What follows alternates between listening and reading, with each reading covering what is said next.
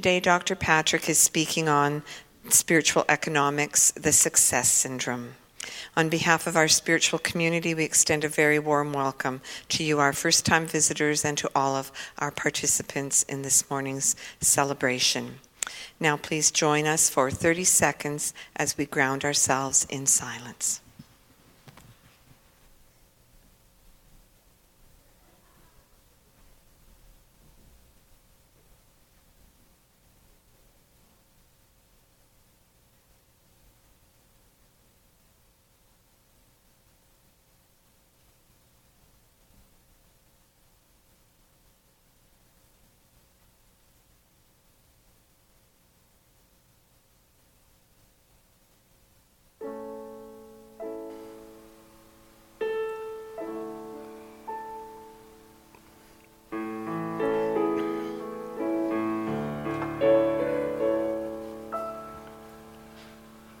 In this very room, there's quite enough love for all the world. And in this very room, there's quite enough joy for all the world. And there's quite enough love and quite enough power to walk through our every fear. For Spirit, one Spirit, is in this very room, in this very room, in this very room. And I invite you with this next breath that you take to breathe deeply in a comfortable way and to continue to mindfully breathe deeply as we spend our time together today. It is in the breathing deeply that we activate the heart center and the intuition center, as well as our minds. So I invite you, as well as myself, to listen and to speak from all three of those centers of intelligence that live and move and have their being within us. It is how the breath, as the Hindus talked about the breath of life, the Brahma, another name for God in that tradition. As we breathe in God, and as we breathe out God. The taking in and the releasing. It is a natural activity. We do it constantly. And so as we move forward today, I recognize on behalf of each person here as well as myself, as I breathe deeply, knowing that my heart, my soul, my core, as well as my mind is open to possibility, to opportunity, that you and I, as we stand in this position, as we stand in this opening and willingness and this vulnerability, can partner with Spirit in an amazing way. And so I give thanks beforehand for the right ideas being expressed today, the right music, the right notes, the right insights, the right awarenesses, things lighting up within us in this moment and moments hereafter, in the right and perfect way, guiding, informing, and directing each and every one of us, so that you and I continue to stand in co-creation, in concert with the symphony of life, that God is everywhere in general, but nowhere in particular until we decide, until we make a decision. So in our invitation, we are empowered beyond measure by affirming that life, that one life, is alive within me because it is who I am. It lights up everything about us. And then I go about incorporating the practices in my life that allow me to live an even greater expression. We are here to be that expression, each one of us in a unique and amazing way. And I'm so grateful for this tradition. I'm so grateful for this teaching. I'm so grateful for all the wonderful mentors that have blessed my life with their wisdom, with their consciousness, with their love, and with their service, with their sharing freely, giving of themselves 100%, and modeling for me a path, a doorway, and an invitation to step through. For this I give thanks, knowing every good thing is in divine right order for every one of us. I release these words in gratitude and appreciation and invite you to say with me, and so it is.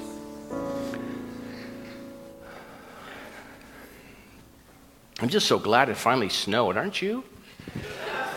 I mean, now we know. I've been just like every day, it's like, wow, another great day. And Now I could think about something else when I go out every morning and say, oh, it's here, okay. But it was just so nice. Each day was like, oh, thank you, God. Not that we don't love the winter. We love the winter here, don't we?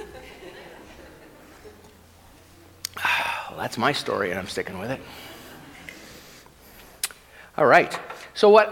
This month is really they're always my favorite month, but I'm always on fire with this information because I get to immerse myself in it. And we're talking about this wonderful classic, Spiritual Economics. It was authored by Eric Butterworth, an amazing teacher, writer, minister, born in Winnipeg, moved down to the States, studied, and ended up with his ministry in New York City and impacted thousands and thousands of lives. And his beautiful classic continues to do that. So today we want to look at the success syndrome.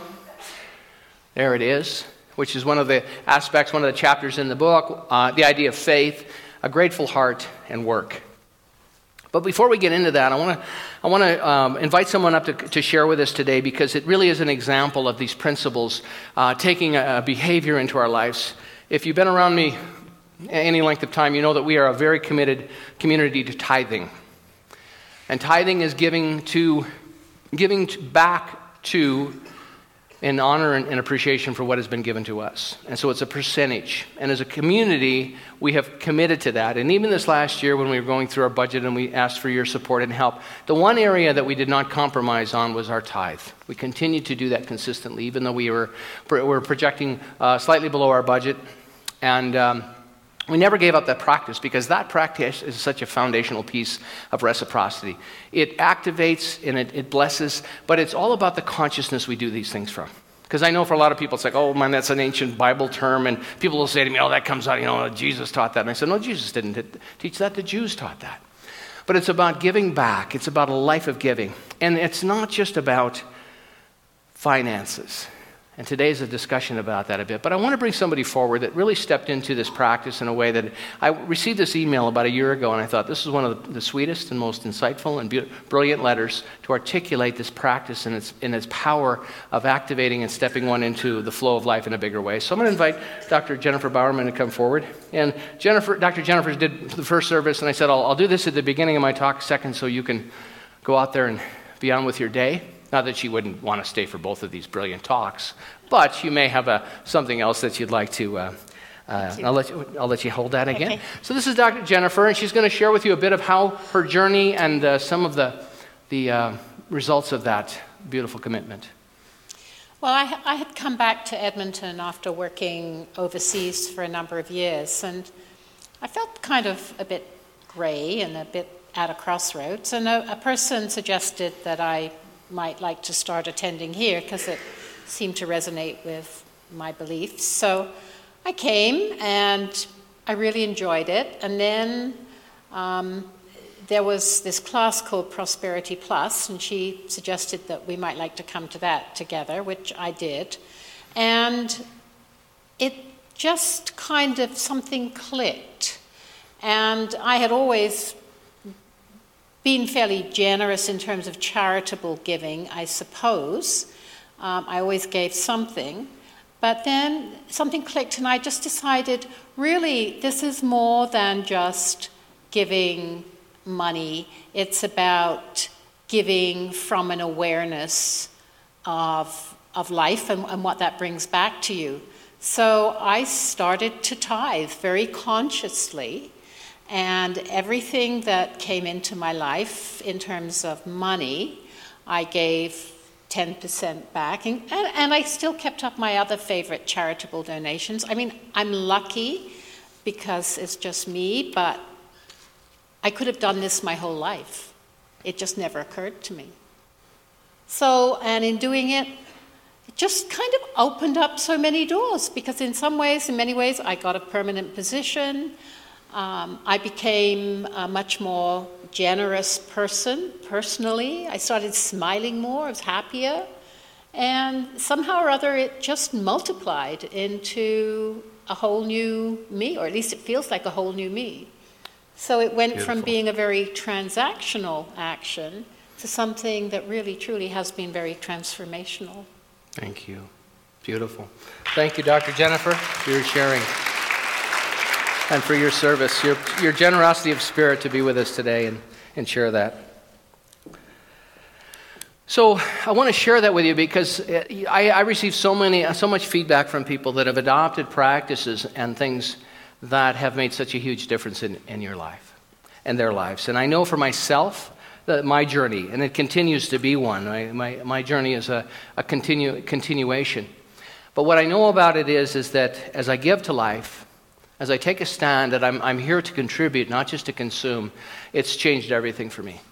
And I say this to you not because I want to manipulate you into doing something that you're not comfortable with, but what I know from my heart of hearts that to not stand here and share this with you from my heart and from my integrity, I am abdicating an opportunity that I have because it is a powerful practice.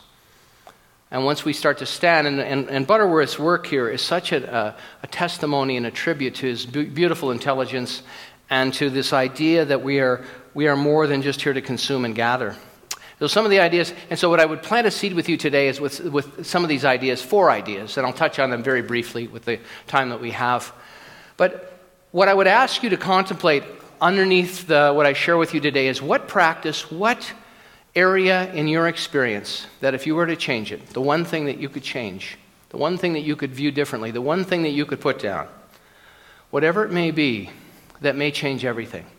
Because it can become overwhelming. Our spiritual practice can become overwhelming. And I'm not here to burden you. I'm not here to make it more work for you. What I'm really inviting you to do is to ask yourself the question, what thing can I do that might make life easier for me, more joyful, more healthy, more prosperous, more abundant? How can I stand in a flow? Why do the rich get richer and the poor get poorer? What's that all about? And if we're to believe that consciousness precedes experience, then there's something going on. If we've all been given dominion over our experience, there's something going on within the individual that is bought into this idea that the rich get richer and the poor get poorer. And so I want to share those ideas with you and see. But once again, what one thing, for myself as well, I'm living in this question right now. We don't need to know the answer. But what one answer would change everything? So I wanted to talk a little bit about success syndrome. Dr. Butterworth talks about in this chapter the success syndrome and this idea that there's another side of the restlessness drive for success. We call it the success syndrome. It is a factor that is at once the key to success and the reason for much failure. Because a lot of times the tools that get us to the success are not the tools that will carry us forward into the next possibility.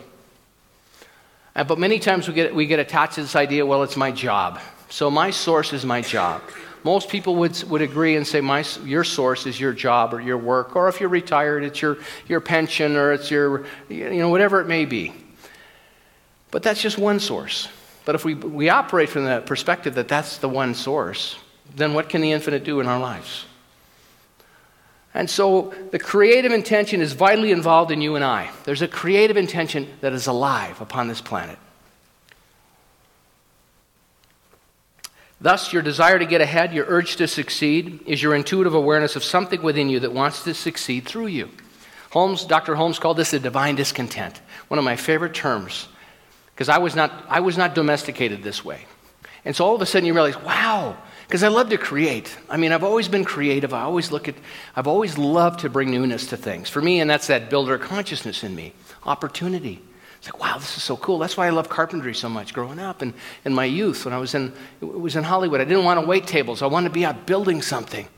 Because for me to look back and see a beautiful room addition or to see a new home being framed, and I worked with the framers, and then I became a cabinet maker. So my whole progression through that was one of refining my skills.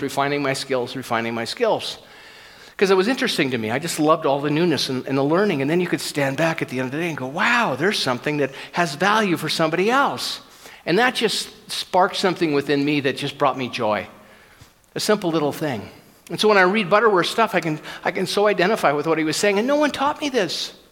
This was just inherent in me. They succeed in getting there. Many people succeed in getting there, but they are not really convinced of their right to be there. So this speaks volumes to not having the consciousness. If we don't develop the consciousness of the thing, and now, out in the world, it looks differently. They don't talk about consciousness out there. They talk about a skill set. They talk about an attitude. But if we don't embody the consciousness, which is the sum total of belief, the sum total of experience that makes up our being, then we can't hold it. I watched a great program the other day. Perhaps you've seen it. It's a documentary called Lucky. And in this documentary, they show people that have won the lottery. And the majority of people that win a lottery are not able to hang on to it, which is interesting. And they showed one fellow, he lived somewhere in Arkansas, or I can't remember where it was, but he got that money, and it was $16 million. He could not spend it fast enough. In fact, he was spending it so fast enough, it upset his brothers and sisters. Can you believe that? There'd be jealousy around money, $16 million for the family. I find that remarkable. So not only couldn't he hold it, but they couldn't hold it. And he did things like he went out and bought 1,400 pairs of the same color pants, same size. And then he built room additions on top of this mansion he bought that were so heavy that they couldn't even drywall the walls because the foundation wouldn't hold it if it got any heavier. So anyway, but he was circulating money, right? Because he had to get rid of it because it obviously was burning a hole in his 1,400 pairs of pants. And so we went through the whole story, and then what happened was his family got so upset because he was squandering the fortune that his brother hired a hitman to knock him off so he could become the executor of the estate. And so he didn't. He's still around, and he's living in a tent somewhere now with a propane heater. You know, all the money's, the $16 million has been used. Anyway, at the end of it, they were talking to a friend of his, and he said, winning the lottery for my friend, Carl, is an example of pouring Miracle Grow upon your character defects. And I love that. I mean, it just nailed it. No amount of money, if we are broke inside to the point where we can't hold it, it's just an example of consciousness. That it makes us, it makes us squirm, that it makes us have to get rid of it as fast as it comes. It's just an example that the consciousness isn't there. There's no place for it to land. There's no place for us to receive it. So this idea of life, the reason that with life and we have these challenges, I would say, is that what our soul is here for, what we are here for is contrast. This comes from Esther Hicks, and I adore Esther, but she always says our soul loves contrast. Because if we don't know the darkness, we won't experience the joy. We want to shut off all the negativity, but what happens when we shut off all the negativity is we can't feel the celebration of life. So as far as we can go on that spectrum that way, we can go over here.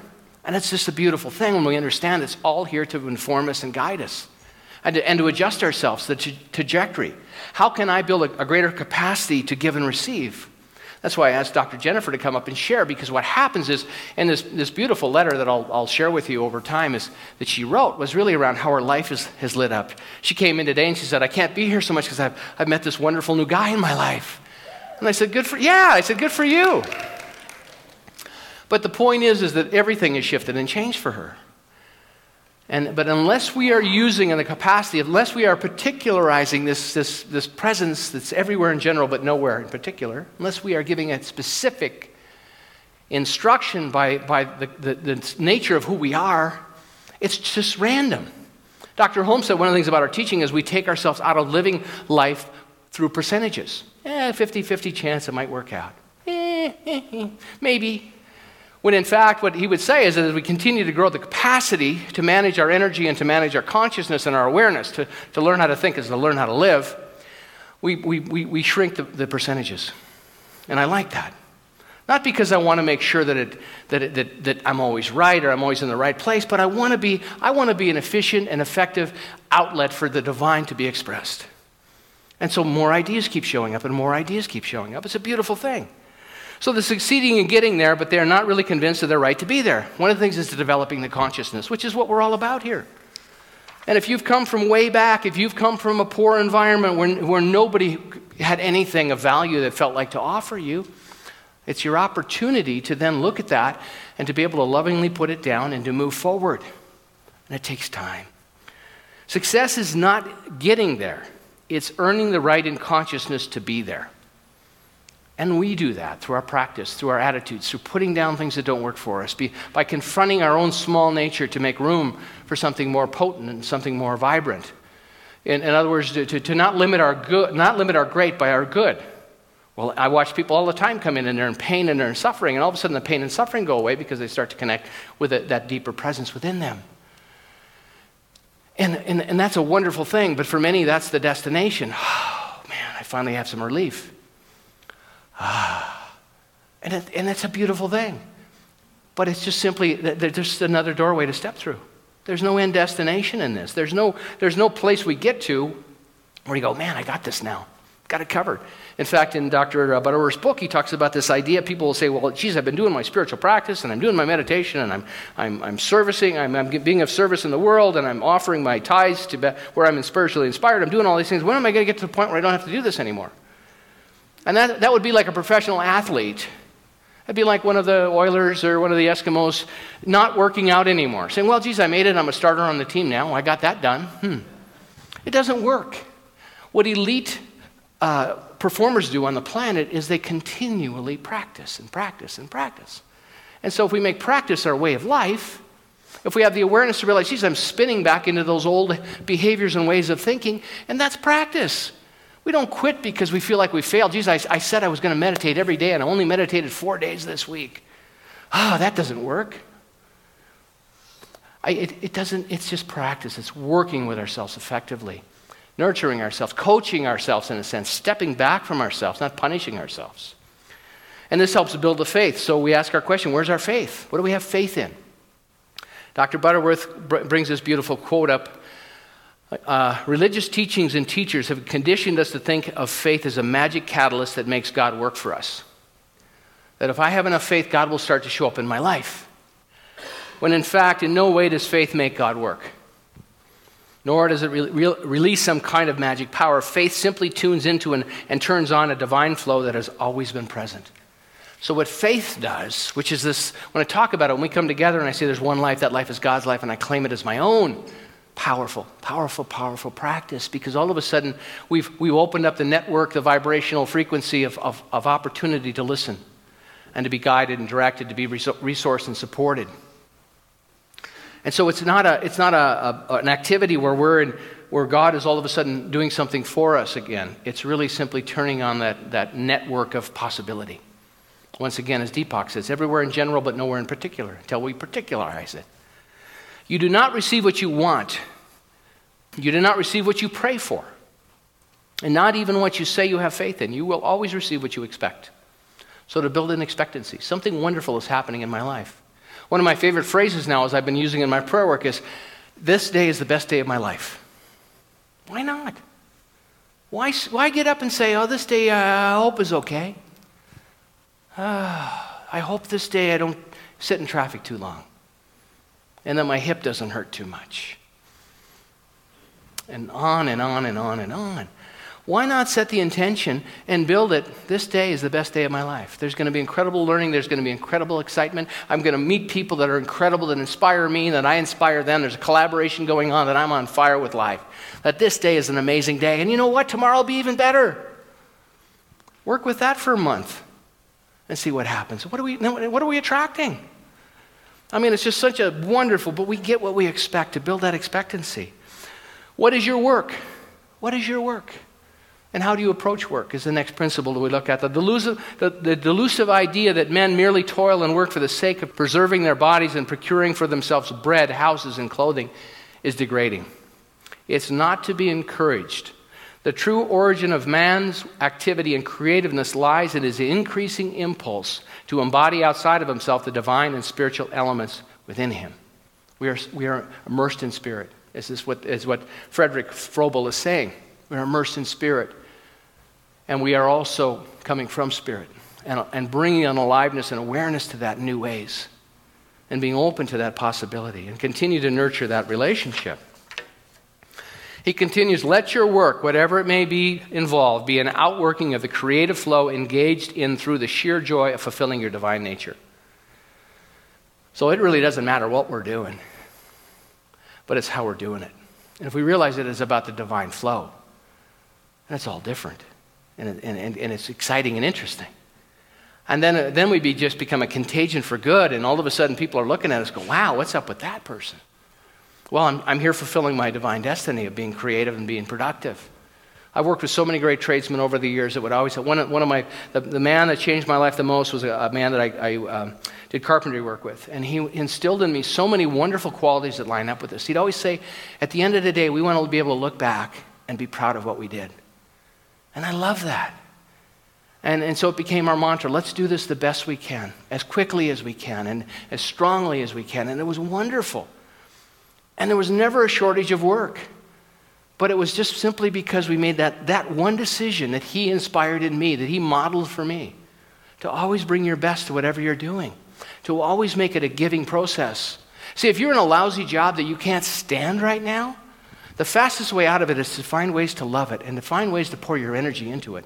That's the fastest way out. But that's counterintuitive. Why would I want to do that? I already hate the job. But I got news for you. If you're in the consciousness of disliking what you're doing, and in that consciousness go find another job, you will find another job that will replace exactly, you may be doing something different, it'll be the same experience. But once Marcia Sutton always says you have to be free enough to stay to be free enough to go. And that has been a huge learning in my life. Kahlil Gibran says, he lays it right on the line when he says, if you cannot work with love, but only with distaste, then you should quit your job and go sit at the temple and beg for alms for those who work with joy. And that's so true. If we can't do whatever we're doing with love, stop doing it. If you can't give with the consciousness of love and gratitude and appreciation, don't give. If you're giving out of obligation in any way, shape, or form, it just diminishes you. We have to earn, as I said, we have to earn our wings every day. This is not a practice that we get to and it's, where I got this down. The grateful heart. And I know this is quick, a lot of material, but I'm touching on these things and we'll keep revisiting it over the next couple of weeks. But the grateful heart. Walt Whitman said, while I live to be the ruler of life, not a slave. Not a slave to the world, but the ruler of my own life, which means that the interior of my being and how I see things. This too, as Jesus used to say, this does not move me. Be in the world, but not of the world. To meet life as a powerful conqueror, and nothing exterior to me shall ever take command of me. So not losing ourselves in the world, not spinning in despair. And we've all done that. The reason we did that is we know that that's not a practice we want to do anymore. So when we can ground ourselves in our beingness and understand who we are, eternal souls on this journey together, here to create and be an outlet for the infinite. Gratitude releases a vital energy that draws to you opportunities, employment, and secure flow of substance. And it does. Finding things throughout our day. I was listening to Sparrow sing. I was sitting in the hallway there. And I started, all of a sudden, all these people that had mentored and taught me over the years, all these beautiful coaches I had in athletics and teachers I had in school that impacted me. There was a nun when I was in grade 11 in high school. And I gave my girlfriend a ride to try out for the high school play. She said, can you give me a ride over there? I said, sure. And I went and I was sitting in the hallway waiting for her to get done auditioning. She was auditioning for Maria, the West Side Story. And the nun says, do you want to sing? And I could always sing. I said, sure, I'll come in and sing. So I went in and I sang. And I read a few lines. And I went to school the next day and people were coming up and congratulating me. And I'm like, what? And they said, well, you're going to be Tony in West Side Story. And I said, who the heck is Tony in West Side Story? I had no clue. But I don't know if I would be as comfortable being able to prepare myself to share with you if that woman had not opened that door for me. And I just think, I look at the synchronicity of that. What if I'd said, get there yourself. I'm not giving you an old ride to no play audition. But the synchronicities of life and people that come up and bless us and create an opening for something new. And I just think, oh man, thank you, Sister Marion. I went to a Catholic high school. Thank you, Sister Marion. We had this amazing theater department in my high school. I didn't go there. I didn't have a choice, but I went there and all of a sudden it was like, wow, this amazing woman. Everything begins to work in your life when we're in gratitude in an orderly and creative way. When we have a grateful heart. Our work can be, as Butterworth says here, should be a giving process. Don't get trapped in the error of equating what you earn with what you do. Don't make that mistake of that's it. I earn what I do. opening ourselves to possibility, to creativity, to opportunity, to who knows what. Let your work, whatever it may involve, be an outworking of the creative flow engaged in through the sheer joy of fulfilling your divine nature. I love that. My divine nature is to give. Look at all the snow that just showed up. Is that not abundance? And all of them look differently. Can you imagine what he was probably up late designing all those different geometric patterns. If we think of the God of the Old Testament peeking down at us and judging us, waiting till we die and then doing our agenda and sending us to that place where it's warm all the time. Oh yeah, that was an exciting idea that sure got me in the doors of the church every Sunday. Life is a growth process, as Butterworth says, and we grow through giving. Thus, no matter what the circumstance, if one ever does less than his very best in what he may be doing, no matter what the recognition or reward, he is storming up what the Easterners might call bad karma.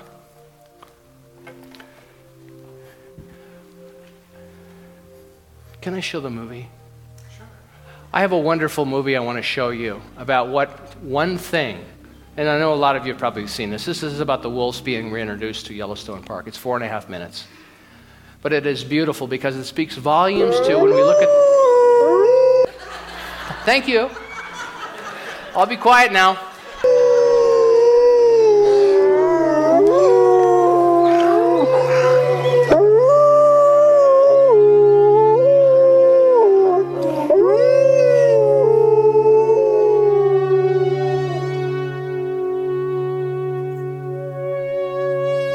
One of the most exciting scientific findings of the past half-century has been the discovery of widespread trophic cascades. A trophic cascade is an ecological process which starts at the top of the food chain and tumbles all the way down to the bottom. And the classic example is what happened in the Yellowstone National Park in the United States when wolves were reintroduced in 1995. Now, we all know that wolves kill various species of animals, but perhaps we're slightly less aware that they give life to many others.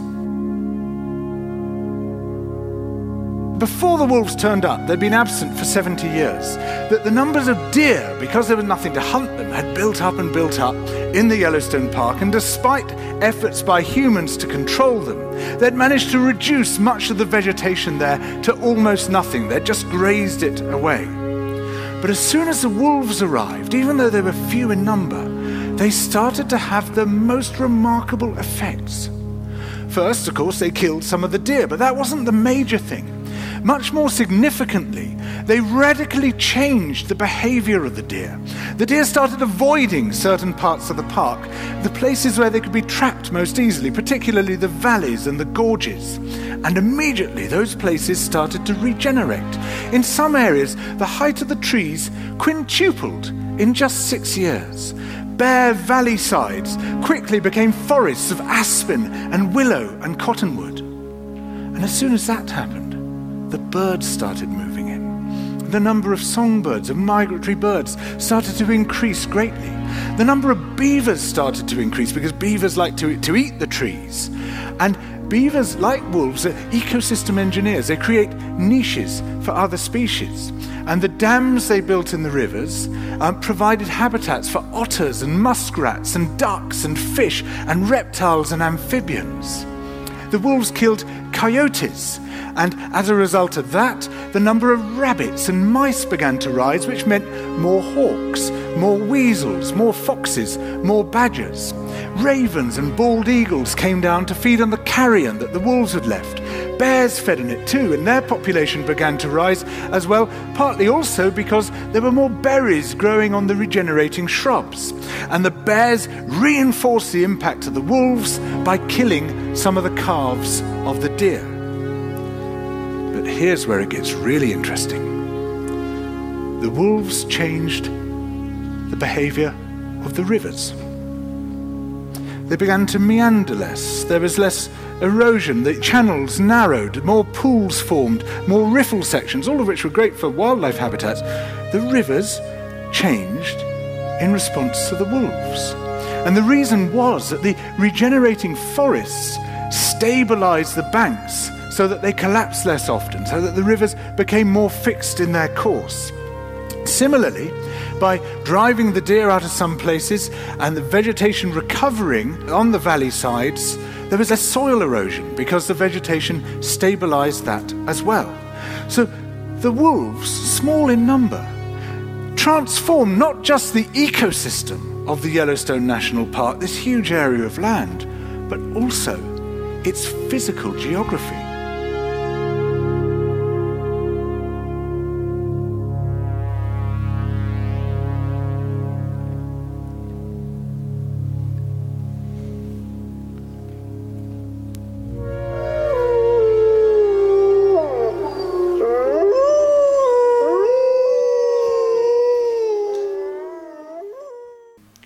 Isn't that, for me, it always just puts me right on the edge of cracking me open.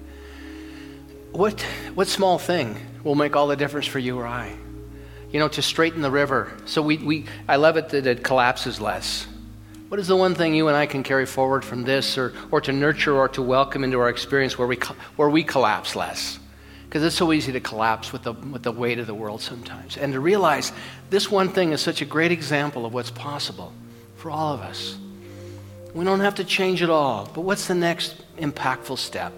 Maybe it's to be more loving and kind to ourselves when we catch ourselves in a behavior we've agreed to not do anymore, and to build that consciousness, whatever it may be. So what I know as we have the opportunity to share our good this day, I invite you to contemplate how you're giving and what consciousness you may be sharing from. As I've said many times, thank you so much for your generosity. We continue to be a tithing community, because we know the principle of that and how powerful that is and the transformative, energetic flow that is. So as you participate in this giving in this moment, I just thank you for being part of this movement of possibility, of the willingness to look at our lives in an impactful way, and being able and willing to step up and continue to be in the ever-expanding growing of our own souls and our possibility. So what I give thanks this day as I close my eyes and bless our offering, knowing that each and every one of us, we take a stand together to thrive upon this planet, to stand tall with one another and know that something wonderful is finding its way in and through and as us, and that everything we do through work, through service, through sharing our financial good, all of it is a touchstone of possibility to continue to build the faith, to continue to give birth to the new ideas, to stand together in that possibility of goodness, creativity, and opportunity. For this I give thanks, and together we say, and so it is.